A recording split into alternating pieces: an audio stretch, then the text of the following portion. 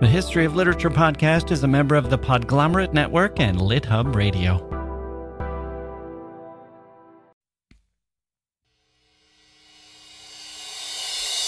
Hello.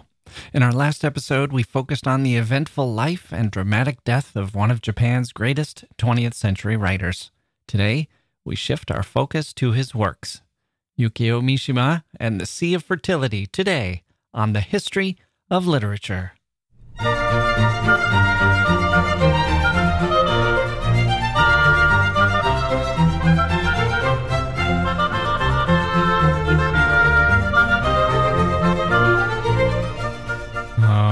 Okay, hello, here we go. I'm Jack Wilson, glad to be here, and I'm glad you're here as well. Mishima, I feel like we needed a bit of a rinse after last episode, a cool rain after the fire of him in his life. That was, as Paul Theroux once put it, a grisly business. The suicide, the whole life leading up to it was intense, and it could give you a completely misleading view of what it's like to sit down and read Mishima's works. That's one of the great mysteries of art and artists and artistry, I suppose. You can go through his stories and novels and look for clues, and they're there in retrospect. It's easy to piece together a fascination with beauty and art and sex and death and youth and suicide and noble sacrifice. It's easy to look at his childhood, the intensity of the experience where he was kept indoors during his formative years, and the pain of being rejected for service in World War II, and his love for the theater, his desire to rebuild himself into a sort of masculine ideal, his look to the past, his desire to die young. It's easy to see all of this in his life and works and view the day on the balcony as the inevitable culmination of both. But it's also easy not to see that. From his conservative right-wing views, his calls for a return to a different society, his willingness even to die to carry out those beliefs or to set them in motion as the only way not to be hypocritical, if that's what was driving him. Well, you might expect his books to be the same, full of anger and intensity, burning with politics. The sort of book that grabs the reader by the lapels, demands to know what the hell the reader is waiting for, insists on righteousness, explains too much, and generally spits out words at the reader's face until the reader sags limply to the side, forced to relent. Well, readers usually aren't forced to relent by books like that. They never are, really. Sometimes an author gets away with it, I suppose. Usually, if we already agree with him or her, but mostly we just drop the book and move on. We don't look to literature to lecture us.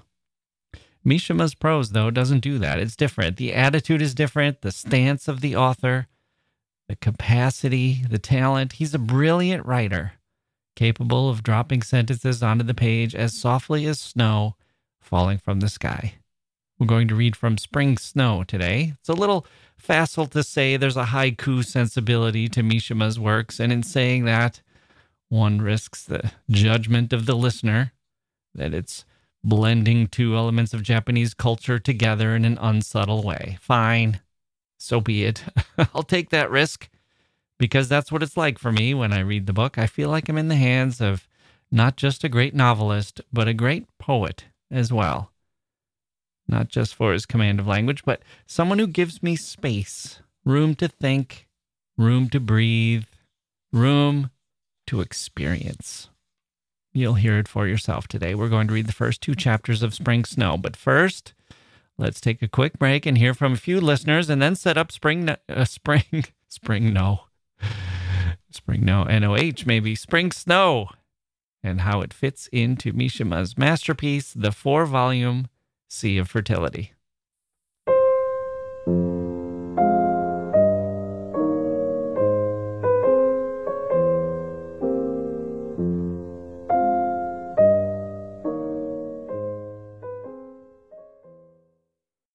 Hey grown-ups, the Cat in the Hat Cast is a new podcast from Wondery, perfect for the whole family.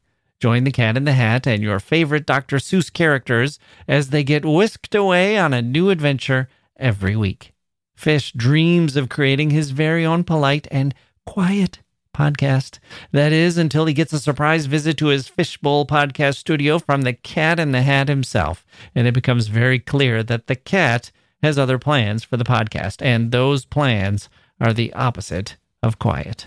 The cat may be disruptive, but it turns out he's also a great help to get Fish out of all kinds of predicaments. Bursting with music, silliness, and rhymes, the Cat in the Hat cast encourages us all to find fun that is funny in every episode.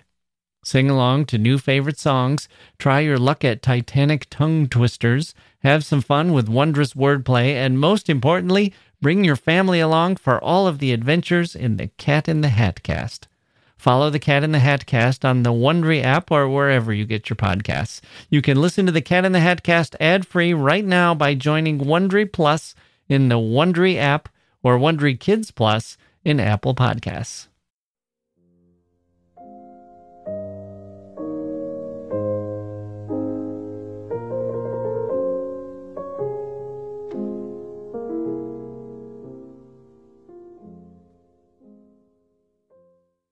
First up today, Samantha. Subject, nothing to look at, just a fan email. Dear Mr. Jack Wilson, I'll try to keep it short and simple. I've been a fan of your podcast, The History of Literature, for several months now, and I can say that you talking about all these different kinds of literature has been a gateway for me in discovering great stories to read. I'm a former honor student in her mid-teens living in the capital of the Philippines, and my friends all know me as that kid who's way into Western literature, and I owe it to you for teaching me all this stuff. My favorite episodes are your take on Romeo and Juliet and the story of Jane Austen and Tom Lefroy. I actually haven't read most of the books discussed in your episodes, but after I listened to your discussion, I sure as heck want to. Because of face-to-face classes being canceled in my area, I haven't had a proper lecture about literature. Thank you for being the voice in my earphones that almost resembles what I most miss about English class. Lots of love from the Philippines. Samantha. Oh, Samantha, that's so wonderful, and lots of love from Crazy Town. Right back to you in the Philippines. I love the Philippines. I had such a great time there. We have had a flurry of emails from the Philippines lately. Interesting. One of the joys of doing this podcast is knowing that I'm still traveling, in a sense, even as I sit here, stuck in the Jack Wilson studio. You are not alone, Samantha. You have fellow listeners to this podcast out there, including many your age, which means fellow kindred spirits right there in the Philippines. I love that the episodes you like are the Romeo and Juliet episode and the Jane and Tom episode, Young Love as the theme for both of those, which must mean there's still room for hope in this next generation. Well, of course there is. As long as we have youth, we will have hope, I suppose. Is that true? Is that a true statement? Maybe it's incumbent upon the oldsters to make sure that it's true. Speaking of which, oh, wait. Sorry, I wasn't done with Samantha. Thank you for the email, Samantha. I was ready to make a transition before I properly thanked you. Thank you for the email, Samantha. I'm very glad you're with us on this journey. Speaking of which, now, wait. I can't just go back to that as the transition. Can I? I'm getting all tangled up here. I was talking about youth and hope. Oh, youth and hope. Speaking of which, our next email is from a teacher, and his email made me hopeful. Subject, the Hawthorne episode. Greetings, Jack. I was listening to episode 296, Nathaniel Hawthorne. As I was listening, I heard you mention that Elizabeth Palmer Peabody was married to Horace Mann. That is incorrect, as it was Mary Peabody, Elizabeth's sister, who married Horace Mann. Elizabeth remained single for her entire life. Otherwise, a wonderful episode. Hands down the best podcast that I listen to. Sincerely, Joseph, 6th grade U.S. history teacher. Correct you are, Joseph, and my apologies for the error. Speaking of tangled up, I got all tangled up in the Peabodys, as Hawthorne himself did, I guess you might say. I'm so glad to hear that you enjoy the show. I'm glad that you caught the correction and that you pointed it out in such a warm and easy-to-process way. So many people don't do that. So many people email or text. I guess they don't actually text. Well, a couple of friends text me. Let me have it. But mostly, I mean Twitter, which feels like text. Just blurt it out like that. So many people lodge their complaints in a way that rankles. Rankling tweets. That should be a phrase. Stop it with those rankling tweets. You know who you are. You know, Dickens might have named a character that. Rankling Tweets of London. And you know who Rankling Tweets would be in Dickens? Someone who's a little supercilious, but who isn't quite as informed as he thinks he is. He has long limbs and a nose like a beak. And he walks around with his eyebrows high and his stilt-like legs, sniffing at the world, his long and rubbery arms, oozing condescension and getting things wrong. That's the key, getting things wrong. Rankling tweets. Don't be a rankling tweets, people. And if you know a rankling tweets, block him. Your life will be better for it. Joseph is not a rankling tweets. He's correct when he points out a correction, and he says nice things and sets up the listener to hear the criticism. I didn't read this email thinking, okay, fine, you jerk. I'm sorry, what do you want me to do? I'm only human. Or, no, I was actually right, you jerk. Who do you think you are to take swipes at me? Or just, oh man, if I don't just delete this email, I'm going to explode into a rage. Or at least my Wisconsin version of a rage, which is to sit here and feel bad for a while and then go reach for a bottle of brandy to numb the pain. No, not Joseph. Joseph points it out kindly in a way that makes me glad to be corrected and eager to do better next time. And guess what? Joseph is a 6th grade teacher of U.S. history. He's got the teacher skills. In my Dickens novel that I'm inventing on the spot here, Rankling Tweets is the principal who roams around telling everyone what to do. And Joseph, last name unidentified. Let's call him Joseph Good. Joseph Good is the one the students actually look to and learn from. And I am happy to be Joseph's student today. And finally, we have a postscript from Hannah, our listener with the young son who listens to the show at nap time and bedtime and finds that the sound of the show helps soothe her little one while she enjoys hearing the stories of writers and books. It's a win-win over there at Hannah's house. P.S., she says, exclamation mark. I listened the other night to your episode on Christopher Marlowe and have had the line, "Come live with me and be my love," in my head ever since. The cadence of it is so simply beautiful, I cannot seem to shake it. Totally agree. Come live with me and be my love. Excellent. She says, my only experience with Marlowe thus far has been the assignment of Dr. Faustus back in high school, of which I remember very little. The reading of this poem on your show struck me so much I am now inspired to seek out his work. Thank you for this. P.P.S. I love hearing people's favorite books. I think most readers are this way. So assuming you are interested, mine has long been Where the Red Fern Grows by Wilson Rawls. Wishing you well, Hannah. Oh, Hannah, thanks so much for checking in. Your little one has a friend now, by the way. Did you hear? Young Jude. Maybe someday the two of them will get together and save the planet. Let's hope. I have a couple of stories that I'd like to share now, but we are running late, so we'll need to let your email stand on its own until next time when I'll tell those stories. If I remember, let's do that. One is about your reading of Christopher Marlowe, and one is about Where the Red Fern Grows. Let's save those for later. Cliffhanger, people. Tune in next time. I'm an absolute, well, I was going to use a bad word here, but that seems unnecessary. I'm an absolute skunk. Well, why pick on skunks? It's their nature. They can't help it. What do I say? I'm a rat? Rats aren't trying to fool anyone. Why pick on them? I'm an absolute Jack Wilson when it comes to this. Does that make sense? It's the one thing I don't mind picking on. I'm a Jack Wilson. You know what? I forgot what I was going to say. I'm desperate. Let's go straight at him. Never mind the maneuvers. I'm desperate and clingy. Well, why is this about me? It's not about me. It's about you.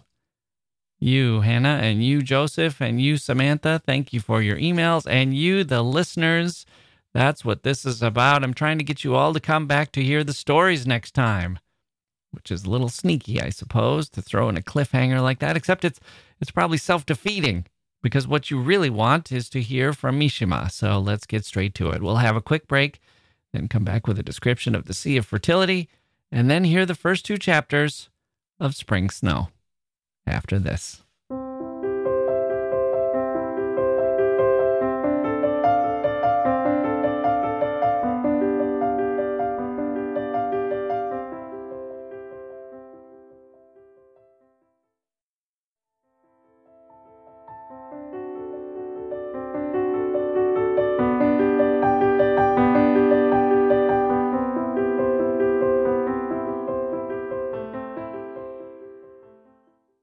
Mishima had written a lot by the time he wrote the 4 books in the Sea of Fertility tetralogy. He was extremely prolific. He wrote poetry at a young age, but mostly switched to prose and stuck with it. Well, prose and plays and films. He didn't have a dry spell, really, in his life. In his 20 years or so that he was productive, he wrote more than 30 novels, something like 50 plays, a dozen or so collections of short stories, depending on how you count. He was involved with another 20 or so films, either as an actor, sometimes in the starring role or in bit parts, or he was writing the script or adapting the script. Some of these were short films. Not all of those were feature length, of course. How could he have the time? His plays were sometimes in the style of kabuki or no drama, modern no, they're called. He wrote essays and criticism as well. He was a writer. Let's just say that. He was a writer and he wrote a lot. And in his final work, The Sea of Fertility, he gave us 4 novels. It's often quoted as, quote, the most complete vision we have of Japan in the 20th century, end quote, by the novelist Paul Theroux. You'll see that quote everywhere. Actually, that quote is cut in half. It's a little bit misleading to quote it that way. It actually comes from a review of the 3rd volume of the tetralogy, and it was Theroux looking ahead a bit. The full quote says and remember, he hadn't read the 4th volume. They hadn't come out in English at that point when he had written it. And he said, if it, meaning the 4th volume, if it is anything like its predecessors, it will make up the most complete vision we have of Japan in the 20th century. So the publishers, when they choose that quote to blurb, are kind of accepting the premise that the 4th volume was like its predecessors or enough like its predecessors that the prediction had come true. So it was fair to just take out the it will of the hypothetical and just say it is. I should also note that the review was written in 1973, so there was still a lot of time left in the century. It's not like he was writing in 1999 or anything, and already the century was nearly complete. And yet, in spite of these caveats, it's not an unfair description. The Sea of Fertility is broad, wide-ranging, accomplished, and like Mishima himself, it does cover a lot of the key themes and events and, let's say, interests or fascinations of 20th century Japan. Here's a more recent quote. This one is from Jay McInerney, also writing in the New York Times, like Theroux was, except this was from 1992, and it came out of a conversation that McInerney had with Haruki Murakami. So they're both quoted in this piece. He said, quote, Mishima was one of literature's great romantics, a tragedian with a heroic sensibility, an intellectual, an aesthete, a man steeped in Western letters who toward the end of his life became a militant Japanese nationalist, end quote. Murakami also talked about Mishima. He said, in Japan, the 3 main writers of the generation preceding mine are Mishima, Kobo Abe, and Kenzaburo Oe. Among them, I would have to say I like Abe best and Mishima least. I've hardly read Mishima at all, so I don't think there is a resemblance between me and Mishima. And then Murakami went on to say, in a very different sense from Mishima, I am after something Japanese. Let's quote him again. This is interesting to hear Murakami on Mishima, who is kind of coming in his footsteps or in his shadow, a generation just after. He said, many Japanese think their language is so unique that foreigners cannot grip its essence, its beauty, or its subtlety. And if some foreigner claims that he has grasped that essence, nobody believes him. I think what some young Japanese writers are doing is trying to destroy that stubbornness, to rebel against that certainty. I think what young Japanese writers are doing is trying to reconstruct our language. We appreciate the beauty, the subtlety of the language Mishima used, but those days are gone. We should do something new. And what we are doing as contemporary writers is trying to break through the barrier of isolation so that we can talk to the rest of the world in our own words. The Japanese government and different organizations are very active in having programs of cultural exchange, of introducing kabuki and no to the rest of the world. But kabuki and no, even though they are very excellent forms of art and tradition, belong to the past and are not really talking to the contemporary Japanese. I myself find no and kabuki very boring sometimes. Ordinary Japanese people find them very boring, and I don't blame Westerners for finding them boring. McInerney then says, I imagine that in Japanese literature there would be a certain resentment against your popularity and your refusal to acknowledge certain traditions in Japanese literature. What do older and more traditional Japanese critics think of your work? And Murakami says, it's simple. They don't like me. There is a kind of generational struggle in Japanese letters. Yes, the old gatekeepers, they are just like leaders of the Communist Party in Eastern Europe. The Japanese literary world has a very strong sense of hierarchy, and you have to go from the bottom gradually up. And once you are on the top, you are the judge of other writers. You read each other's works and then give each other awards. But the ones on top don't really care what the young, upcoming writers are doing. When I made my debut as a novelist, they said that Japanese literature was on the decline. It's not on the decline. It's just changing. Many people don't like the change. The older writers live in a very closed world. They don't really know what's going on. End quote. So let's keep that in mind. Yes, we can credit Mishima with defining Japanese culture in the 20th century, but he didn't have the only or even the best definition necessarily. Certainly he didn't have the last. He didn't have the last word. No writer ever can. When we revisit Mishima, we are traveling in time. First, we return to 1970 and the particular sensibilities of that year and that moment in Mishima's life and his story and how he was viewing the world in that era 50 years ago. And second, we look back along with Mishima to 1912 and even further, as Mishima was steeped in Japanese history and it was always present in his writings and thought. So, The Sea of Fertility.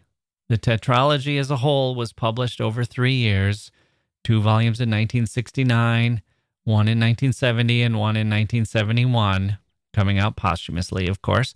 The books are Spring Snow, Runaway Horses, The Temple of Dawn, and The Decay of the Angel. Mishima was at the height of his powers as a novelist, and the project was ambitious and worthy. The 4 books span the century from 1912 to 1975.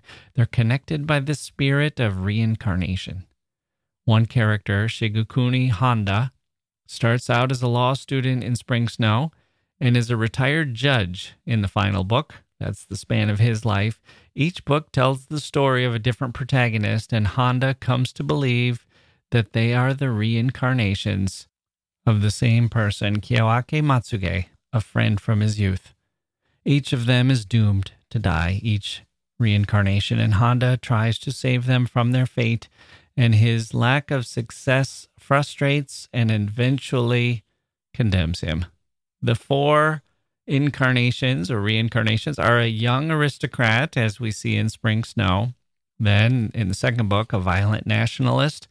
The third book is a Thai princess. And finally, a manipulative and somewhat wicked orphan. With this as the hook, the book or the books can explore a wide range of themes spanning decades of Japanese history. The author explores Buddhism and reincarnation, and the philosophy and psychology of recurring lives and karma. The books are suffused with sorrow, that great novelistic emotion. I love sorrow, regret, nostalgia, sorrow, those ideas and that mood in books. It pulls me in every time. Clouds in my coffee, people. and my sky and my mind and the books in front of my eyes. The prose is cool in these books. Some say too cool, too detached. And some say the books don't rise above the emotional and ideological limitations of the author. Most critics grant Mishima the credit of having superior observational powers, a full command of language and its effects, and a novelist's talent for scene setting. It's kind of what you want from a novelist. A poet's facility with language, a novelist's eye for character and character development, and a filmmaker's presentation of events, small and large, being able to handle those with graceful authority. So we will start today where the tetralogy starts, chapters 1 and 2 of Spring Snow, back in 1912. This is the Russo-Japanese War, a war between two empires, had been fought in 1904 and 1905. This is a few years after that. Now we're in a period of transition as Japan is moving from empire to a democratically elected government, or the principles of it are taking hold. The bureaucrats and middle-class bourgeois figures are on the rise. It's still an empire officially, but this isn't the period where the noble class or the warrior class are ascendant. It's the period where the emperor is sickly. Emperor Taisho is on the throne. This was a period that lasted about 14 years in Japan, 1912 to 1926. It came between two other emperors. The first one, from the Meiji period, was chaotic. That was a militaristic age. This one was liberal, as the elder statesmen, the oligarchy, gave way to some reforms and increased democratic principles. And the next period, the third of these empires or emperors, was Hirohito, who became famous as the emperor during World War II. So the period after this one, starting in 1926, would return to the militaristic empire and the run-up to World War II. This book opens in that middle period where Mishima is looking back to this period where by now, in Mishima's world, it stands out as a period in between those two empires. This book, that's where Spring Snow is set. It's the quietest period of the three. Spring Snow, Chapter 1. When conversation at school turned to the Russo-Japanese War, Kiyoake Matsuge asked his closest friend, Shigekuni Honda, how much he could remember about it. Shigekuni's memories were vague. He just barely recalled having been taken once to the front gate to watch a torchlight procession. The year the war ended, they had both been 11, and it seemed to Kiyoake that they should be able to remember it a little more accurately. Their classmates who talked so knowingly about the war were for the most part merely embellishing hazy memories with tidbits they had picked up from grown-ups. Two members of the Matsuge family, Kiyoaki's uncles, had been killed. His grandmother still received a pension from the government thanks to these two sons she had lost, but she never used the money. She left the envelopes unopened on the ledge of the household shrine. Perhaps that was why the photograph which impressed Kiyoake most out of the entire collection of war photographs in the house was one entitled Vicinity of Tokuri Temple, Memorial Services for the War Dead, and dated June 26, 1904, the 37th year of the Meiji era. This photograph, printed in sepia ink, was quite unlike the usual cluttered mementos of the war. It had been composed with an artist's eye for structure. It really made it seem as if the thousands of soldiers who were present were arranged deliberately, like figures in a painting, to focus the entire attention of the viewer on the tall cenotaph of unpainted wood in their midst. In the distance, mountains sloped gently in the haze, rising in easy stages to the left of the picture, away from the broad plain at their foot. To the right, they merged in the distance with scattered clumps of trees, vanishing into the yellow dust of the horizon. And here, instead of mountains, there was a row of trees growing taller as the eye moved to the right. A yellow sky showed through the gaps between them. 6 very tall trees stood at graceful intervals in the foreground. each placed so as to complement the overall harmony of the landscape. It was impossible to tell what kind they were, but their heavy top branches seemed to bend in the wind with a tragic grandeur. The distant expanse of plains glowed faintly. This side of the mountains, the vegetation lay flat and desolate. At the center of the picture, minute, stood the plain wooden cenotaph, and the altar with flowers lying on it, its white cloth twisted by the wind. For the rest, you saw nothing but soldiers, thousands of them. In the foreground, they were turned away from the camera to reveal the white sun shields hanging from their caps and the diagonal leather straps across their backs. They had not formed up in neat ranks, but were clustered in groups, heads drooping.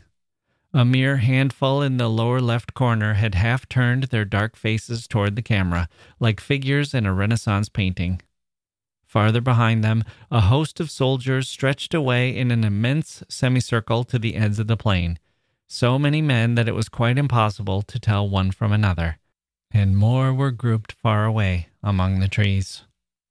The figures of these soldiers, in both foreground and rear, were bathed in a strange half-light that outlined leggings and boots and picked out the curves of bent shoulders and the napes of necks. This light charged the entire picture with an indescribable sense of grief. From these men there emanated a tangible emotion that broke in a wave against the small white altar, the flowers, the cenotaph in their midst. From this enormous mass stretching to the edge of the plain, a single thought, beyond all power of human expression, bore down like a great, heavy ring of iron on the center. Both its age and its sepia ink tinged the photograph with an atmosphere of infinite poignance. Kiyoaki was 18.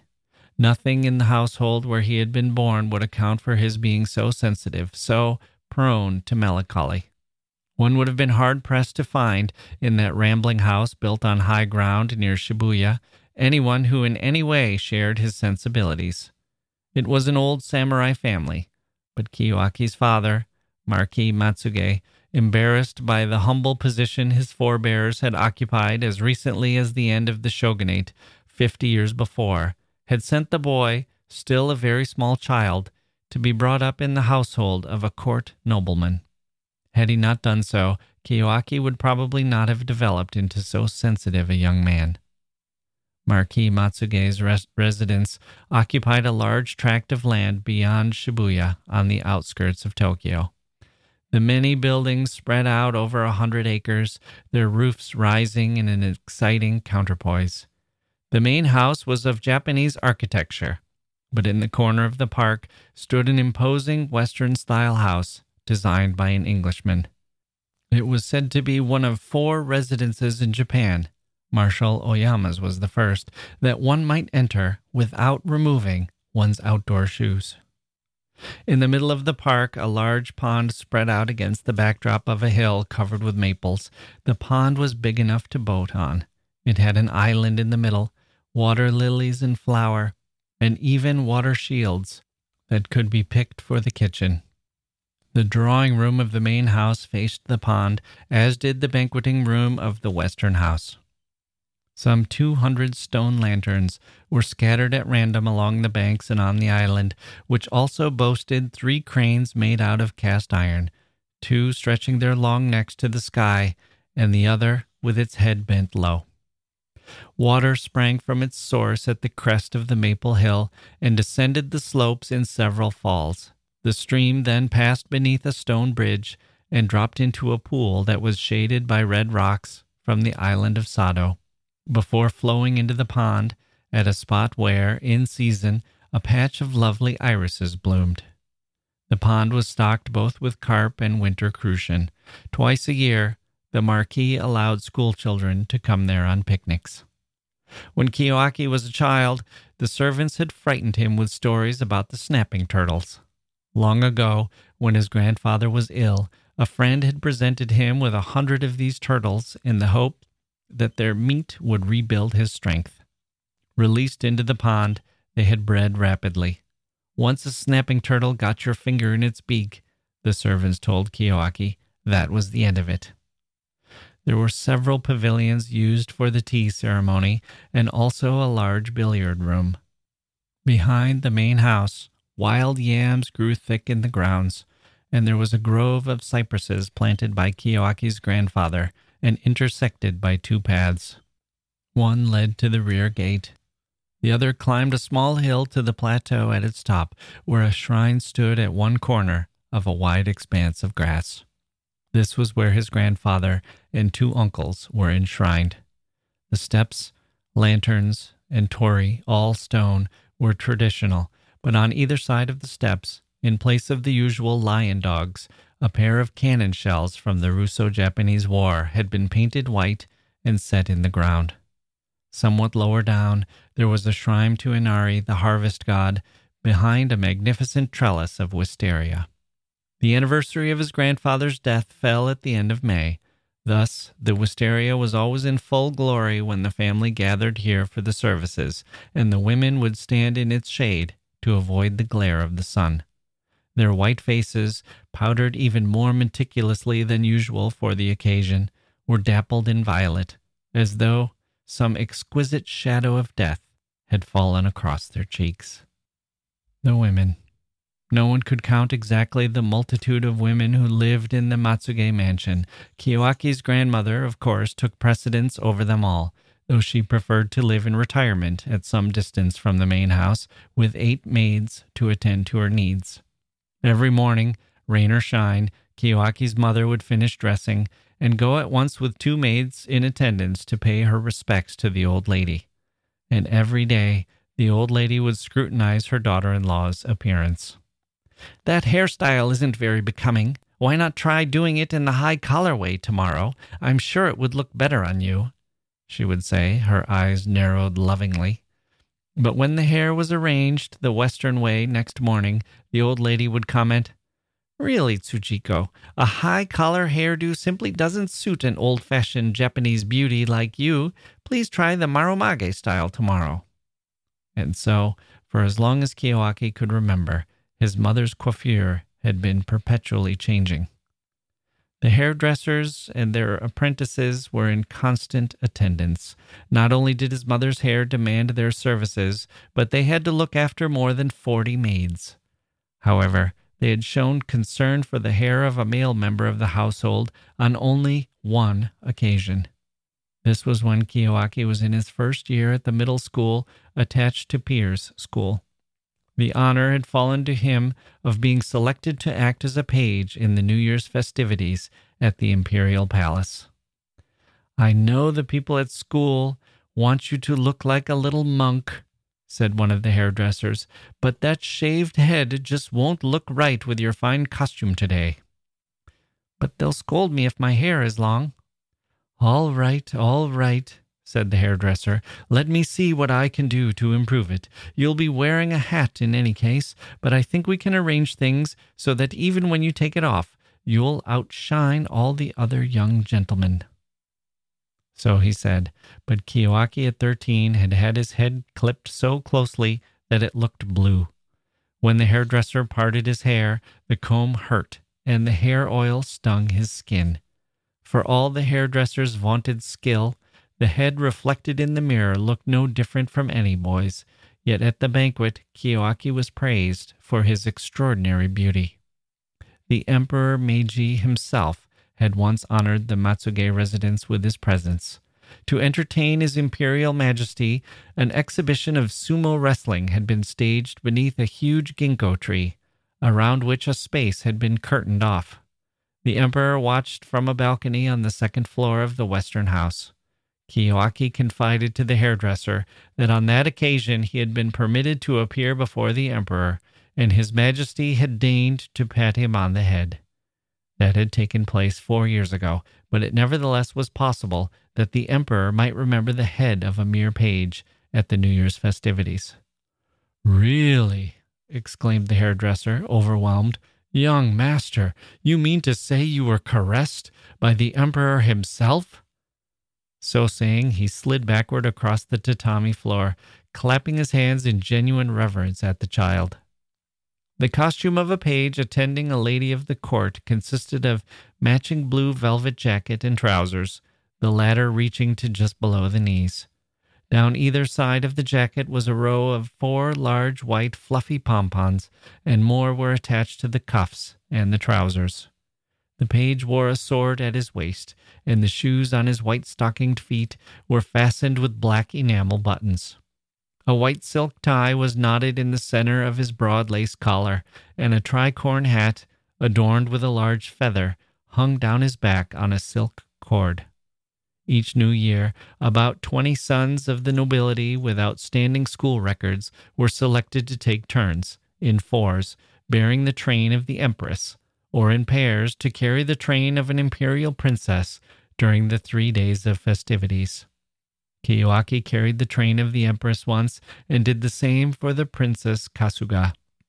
When it was his turn to bear the empress's train, she had proceeded with solemn dignity down corridors fragrant with the musky incense lit by the palace attendants, and he had stood in attendance behind her during the audience. She was a woman of great elegance and intelligence, but by then she was already elderly, close to 60. Princess Kasuga, however, was not much more than 30. Beautiful, elegant, imposing, she was like a flower at its moment of perfection. Even now, Kiyoaki could remember less about the rather sober train favored by the empress than about the princess's broad sweep of white ermine with its scattered black spots and its border of pearls. The empress's train had 4 loops for the page's hands, and the princess's 2. Kiyoaki and the others had been so exhaustively drilled that they had no trouble in holding firm while advancing at a steady pace. Princess Kasuga's hair had the blackness and sheen of fine lacquer. Seen from behind, her elaborate coiffure seemed to dissolve into the rich white skin textures of the nape of her neck, leaving single strands against her bare shoulders, whose faint sheen was set off by her décolleté. She held herself erect and walked straight ahead with a firm step, betraying no tremor to her train-bearers, but in Kiyoaki's eyes, that great fan of white fur seemed to glow and fade to the sound of music, like a snow-covered peak first hidden, then exposed by a fluid pattern of clouds. At that moment, for the first time in his life, he was struck by the full force of womanly beauty, a dazzling burst of elegance that made his senses reel. Princess Kasuga's lavish use of French perfume extended to her train, and its fragrance overpowered the musky odor of incense. Some way down the corridor, Kiyoaki stumbled for a moment, inadvertently tugging at the train. The princess turned her head slightly, and, as a sign that she was not at all annoyed, smiled gently at the youthful offender. Her gesture went unnoticed. Body perfectly erect in that fractional turn, she had allowed Kiyoaki a glimpse of a corner of her mouth. At that moment, a single wisp of hair slipped over her clear white cheek, and out of the fine-drawn corner of an eye, a smile flashed in a spark of black fire. But the pure line of her nose did not move. It was as if nothing had happened. This fleeting angle of the princess's face, too slight to be called a profile, made Kiyoaki feel as if he had just seen a rainbow flicker for a bare instant through a prism of pure crystal. His father, Marquis Matsuge, watched his son's part in the festivities, absorbing the boy's brilliant appearance in his beautiful ceremonial costume and savoring the complacency of a man who sees a lifelong dream fulfilled. This triumph dispelled completely his lingering fears of still seeming an impostor, for all his attempts to establish himself as someone fit to receive the emperor in his own home.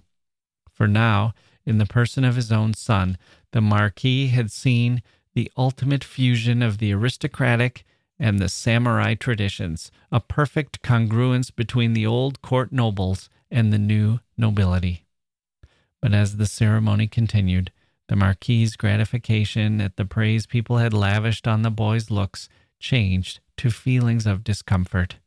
At 13, Kiyoaki was altogether too handsome. Putting aside natural affection for his own son, the Marquis could not help noticing that he stood out even in comparison with the other pages. His pale cheeks flushed crimson when he was excited, his brows were sharply defined, and his wide eyes, still childishly earnest, were framed by long lashes. They were dark and had a seductive glint in them. And so the Marquis was roused by the flood of compliments to take note of the exceptional beauty of his son and heir, and he sensed something disquieting in it. He was touched by an uneasy premonition. But Marquis Matsuge was an extremely optimistic man, and he shook off his discomfiture as soon as the ceremony was over. Similar apprehensions were more persistent in the mind of young Inuma, who had come to live in the Matsuge household as a boy of 17 the year before Kiyoaki's service as a page.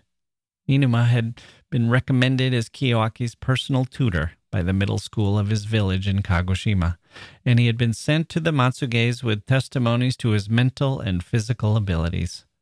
The present Marquis's father was revered as a fierce and powerful god in Kagoshima, and Inuma had visualized life in the Matsuge household entirely in terms of what he had heard at home or at school about the exploits of the former Marquis. In his year with them, however, their luxurious way of life had disrupted this expectation and had wounded his youthfully puritanical sensibilities. He could shut his eyes to other things, but not to Kiyoaki, who was his personal responsibility. Everything about Kiyoaki, his looks, his delicacy, his sensitivity, his turn of mind, his interests, grated on Inuma. And everything about the Marquis and Marquise's attitude toward their son's education was equally distressing. "I'll never raise a son of mine that way, not even if I am made a Marquis. What weight do you suppose the Marquis gives to his own father's tenets?" The Marquis was punctilious in observing the annual rites for his father, but almost never spoke of him. At first, Inuma used to dream that the Marquis would talk more often about his father, and that his reminiscences might reveal something of the affection in which he held his father's memory. But in the course of the year, such hopes flickered and died. The night that Kiyoaki returned home after performing his duties as an imperial page, the Marquis and his wife gave a private family dinner to celebrate the occasion. When the time came for Kiyoaki to hurry off to bed, Inuma helped him to his room. The 13-year-old boy's cheeks were flushed with the wine that his father, half as a joke, had forced upon him. He burrowed into the silken quilts and let his head fall back on the pillow, his breath warm and heavy. The tracery of blue veins under his close-cropped hair throbbed around his earlobes, and the skin was so extraordinarily transparent that one could almost see the fragile mechanism inside. Even in the half-light of the room, his lips were red. And the sounds of breathing that came from this boy, who looked as though he had never experienced anguish, seemed to be the mocking echo of a sad folk song. Inuma looked down at his face, at the sensitive darting eyes with their long lashes, the eyes of an otter, and he knew that it was hopeless to expect him to swear the enthusiastic oaths of loyalty to the emperor that a night like this would have invoked in any normal young Japanese boy striving toward manhood, who had been privileged to carry out so glorious a task. Kiyoaki's eyes were now wide open as he lay on his back staring at the ceiling, and they were filled with tears. And when this glistening gaze turned on him, Inuma's distaste deepened, but this made it all the more imperative for him to believe in his own loyalty. When Kiyoaki apparently felt too warm, he pulled his bare arms, slightly flushed, out from under the quilt and started to fold them behind his head. Inuma admonished him and pulled shut the loose collar of his nightgown. "You'll catch cold. You ought to go to sleep now." "Inuma, you know, I made a blunder today. If you promise not to tell father or mother, I'll say what it was." "What was it?" "Today, when I was carrying the princess's train, I stumbled a little. But the princess just smiled and forgave me." Inuma was repelled by these frivolous words, by the absence of any sense of responsibility, by the tearful look of rapture in those eyes, by everything. Chapter 2. It was hardly surprising then that by the time Kiyoaki turned 18, his preoccupations had served to isolate him more and more from his surroundings. He had grown apart from more than just his family. The teachers at the Piers School had instilled in their pupils the supremely noble example of the principal, General Nogi, who had committed suicide to follow his emperor in death, and ever since they had started to emphasize the significance of his act, suggesting that their educational tradition would have been the poorer had the general died on a sickbed. An atmosphere of Spartan simplicity had come to permeate the school. Kiyoaki, who had an aversion to anything smacking of militarism, had come to loathe school for this reason. His only friend was his classmate, Shigekuni Honda. There were, of course, many others who would have been delighted to be friends with Kiyoaki, but he didn't like the youthful coarseness of his contemporaries. He shunned their rough, coltish ways, and was further repelled by their crude sentimentality when they mindlessly roared out the school song. Kiyoaki was drawn only to Honda, with his quiet, composed, rational temperament, unusual in a boy of his age. Even so, the two had little in common in appearance or temperament. Honda seemed older than he was. Though his features were quite ordinary, he tended to assume a somewhat pompous air. He was interested in studying law and was gifted with keen intuition, but it was a power he tended to disguise. To look at him was to believe that he was indifferent to sensual pleasures, but there were times when he seemed fired by some deep passion. At these moments, Honda, who always kept his mouth firmly shut, as he kept his somewhat nearsighted eyes severely narrowed and his brows in a frown, was to be caught with a hint of parted lips in his expression. Kiyoaki and Honda were perhaps as different in their makeup as the flower and the leaf of a single plant. Kiyoaki was incapable of hiding his true nature, and he was defenseless against society's power to inflict pain. His still unawakened sensuality lay dormant within him, unprotected as a puppy in a March rain, body shivering, eyes and nose pelted with water. Honda, on the other hand, had quite early in life grasped where danger lay, choosing to shelter from all storms, whatever their attraction. Despite this, however, they were remarkably close friends. Not content to see each other in school, they would also spend Sundays together at one or the other of their homes. And because the Matsuge estate had more to offer in the way of walks and other amusements, Honda usually came to Kiyoaki's house. One October Sunday in 1912, the first year of the Taisho era, on an afternoon when the maple leaves were almost in their prime, Honda arrived in Kiyoaki's room to suggest that they go boating on the pond. Had this been a year like any other, there would have been a growing number of visitors coming to admire the maple leaves. But as the Matsuges had been in mourning since the emperor's death the previous summer, they had suspended normal social activities. An extraordinary stillness lay over the park. "Well, if you want to, the boat will take 3. We'll get Inuma to row us." "Why do we need anybody to row us? I'll row," said Honda, remembering the dour expression of the young man who had just needlessly escorted him with silent but relentless obsequiousness to Kiyoaki's room. Kiyoaki smiled. "You don't like him, do you, Honda?" "It's not that I don't like him. It's just that for all the time I've known him, I still can't tell what's going on inside his head. He's been here 6 years, so I take him for granted now, like the air I breathe. We certainly don't see eye to eye, but he's devoted to me all the same. He's loyal, he studies hard, you can depend on him." Kiyoaki's room was on the second floor, facing the pond. It had originally been in Japanese style, but had been redecorated to look Western, with a carpet and Western furniture. Honda sat down on the windowsill.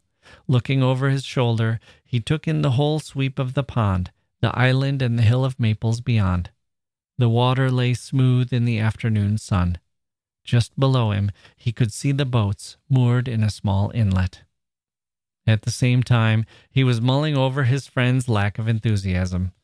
Kiyoaki never took the lead, though sometimes he would join in with an air of utter boredom, only to enjoy himself in his own way. The role of exhorter and leader Then always fell to Honda if the pair were to do anything at all. "You can see the boats, can't you?" said Kiyoaki.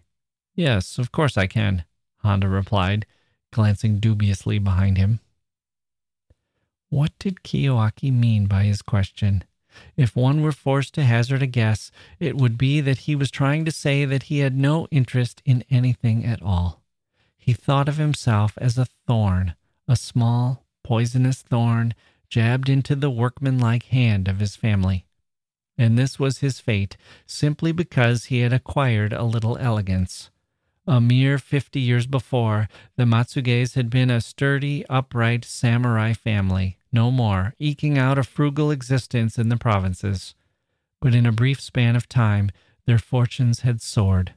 By Kiyoaki's time, the first traces of refinement were threatening to take hold on a family that, unlike the court nobility, had enjoyed centuries of immunity to the virus of elegance. And Kiyoaki, like an ant that senses the approaching flood, was experiencing the first intimations of his family's rapid collapse. His elegance was the thorn, and he was well aware that his aversion to coarseness, his delight in refinement, were futile.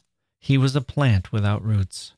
Without meaning to undermine his family, without wanting to violate its traditions, he was condemned to do so by his very nature.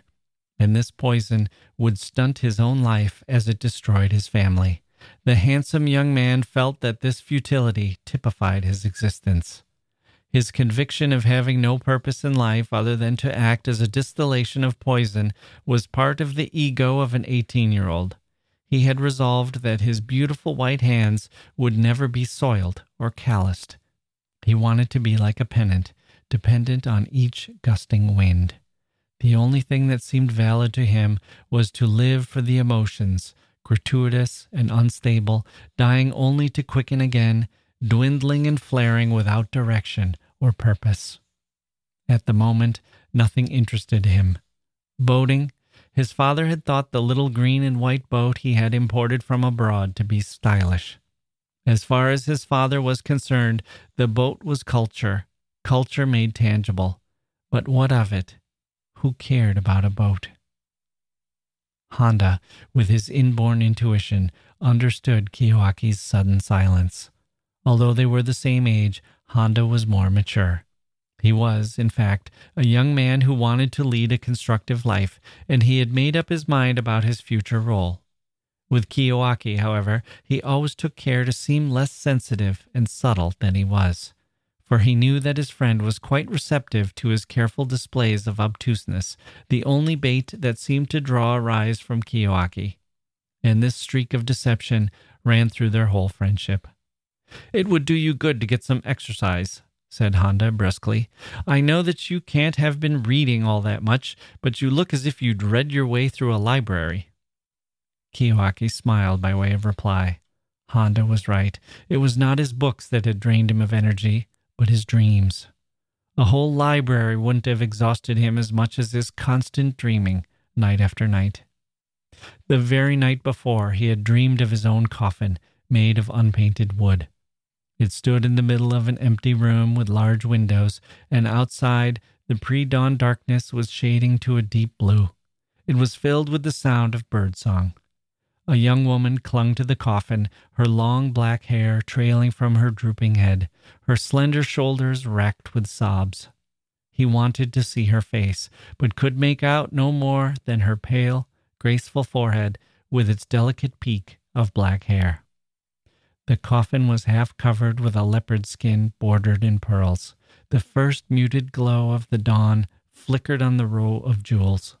Instead of funeral incense, a scent of Western perfume hung over the room with the fragrance of sun-ripened fruit. Kiyoaki seemed to be watching this from a great height, though he was convinced that his body lay inside the coffin. But sure as he was, he still felt the need to see it there by way of confirmation. However, like a mosquito in the morning light, his wings lost all power and ceased beating in midair. He was utterly incapable of looking inside the nailed-down coffin lid. And then, as his frustration grew more and more intense, he woke up. Kiyoaki took out his secret journal and wrote all this down. Finally, the two of them went down to the landing and unfastened the mooring rope. The calm surface of the water reflected the flaming scarlet maples beginning to turn on the hill beyond. As they stepped into the boat, its wild rocking evoked in Kiyoaki his favorite feelings about the precariousness of life. At that instant, his inner thoughts seemed to describe a wide arc, clearly reflected in the fresh white trim of the boat. His spirits rose. Honda pushed against the stone landing with an oar and maneuvered the boat out onto the water. As the prow shivered, the brilliant scarlet surface of the water, the smooth ripples, heightened Kiyoaki's sense of liberation. The dark water seemed to speak in a deep, solemn voice. My 18th autumn, this day, this afternoon, this moment, never to come again, he thought, something already slipping irrevocably away. Shall we take a look at the island? What's the fun in that? There's nothing to see. Don't be a killjoy. Come on, let's go and look, Honda urged. His voice sounded deep in his chest as he rode with a lively vigor that suited his years. As Kiyoaki stared fixedly down into the pond, he heard the faint sound of the waterfall far away on the other side of the island. He could not see a great deal because of the cloudy water and the red of the maples reflected in it. There were carp swimming down there, he knew, and at the very bottom snapping turtles lurked in the shelter of the rocks. His childhood fears flared for a moment, then died. The hot sun struck the backs of their close-shaven necks. It was a peaceful, uneventful, glorious Sunday afternoon. Yet Kiyoaki remained convinced that at the bottom of this world, which was like a leather bag filled with water, there was a little hole, and it seemed to him that he could hear time leaking from it, drop by drop. They reached the island at a spot where a single maple stood among the pines and climbed the stone steps to the grassy clearing at the top with the 3 iron cranes.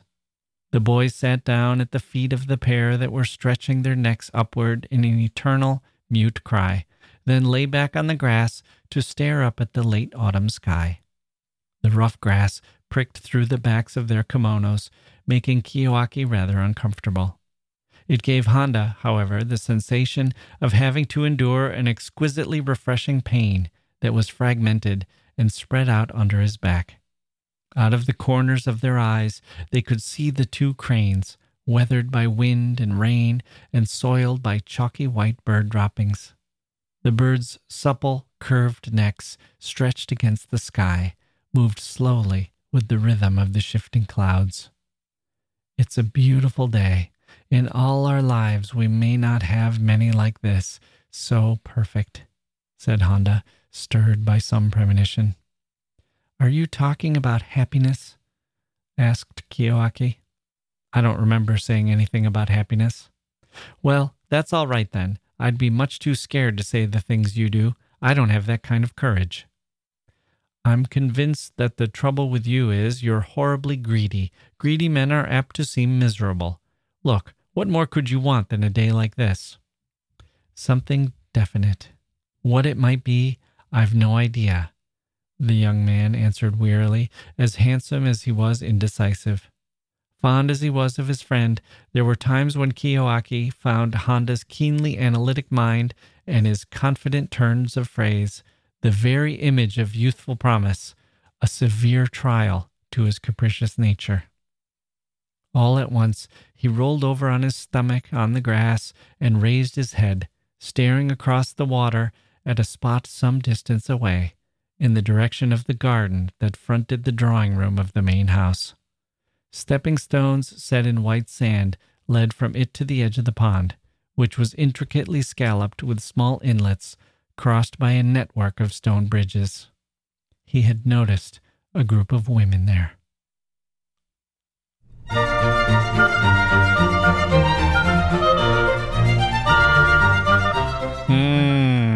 That's Spring Snow, chapters 1 and 2 from the Sea of Fertility. That's going to do it for this episode of the History of Literature and our look at Yukio Mishima and his works. We travel next week from Japan to South America, Colombia in particular, with a pit stop in New Jersey and Miami to pick up a guest who will be our guide. My thanks to our emailers today, Samantha in the Philippines and Joseph at the middle school and Hannah in the nursery with that little one of hers. We are part of Lit Hub Radio and the Podglomerate. Learn more at www.thepodglomerate.com or also at patreon.com/literature. If you'd like to throw a few coins in our cup, they land silently because they come from your credit card, but we appreciate the virtual jingle nevertheless. We can hear it in our mind's ear, people. And please do rank us and review us if you like the show. And if not, you can go straight. Well, I won't sully the show with that kind of a statement. If you don't like the show, go review a show that you do like. How about that? There's no real need to take down little podcast people. There's room out here for all of us. We're all just trying to survive. Stay positive, people, and stay healthy and keep your chin up. Keep your eyes open, your eyes wide, and your brain open. And your spirit lifted and your mind ready to embrace the world. Expose yourself to it, to the world. Embrace it. Drink it all in. Drink deep. And then come back for more. And when you're gasping for breath, having lived so hard and loved so much, click that little 5-star button at the History of Literature podcast. No, I'm just kidding. Don't return to the mundane on my account. Embrace life. Drink it in. Drink deep. And then take a deep breath and do it all over again. I'm Jack Wilson. Thank you for listening, and we'll see you next time.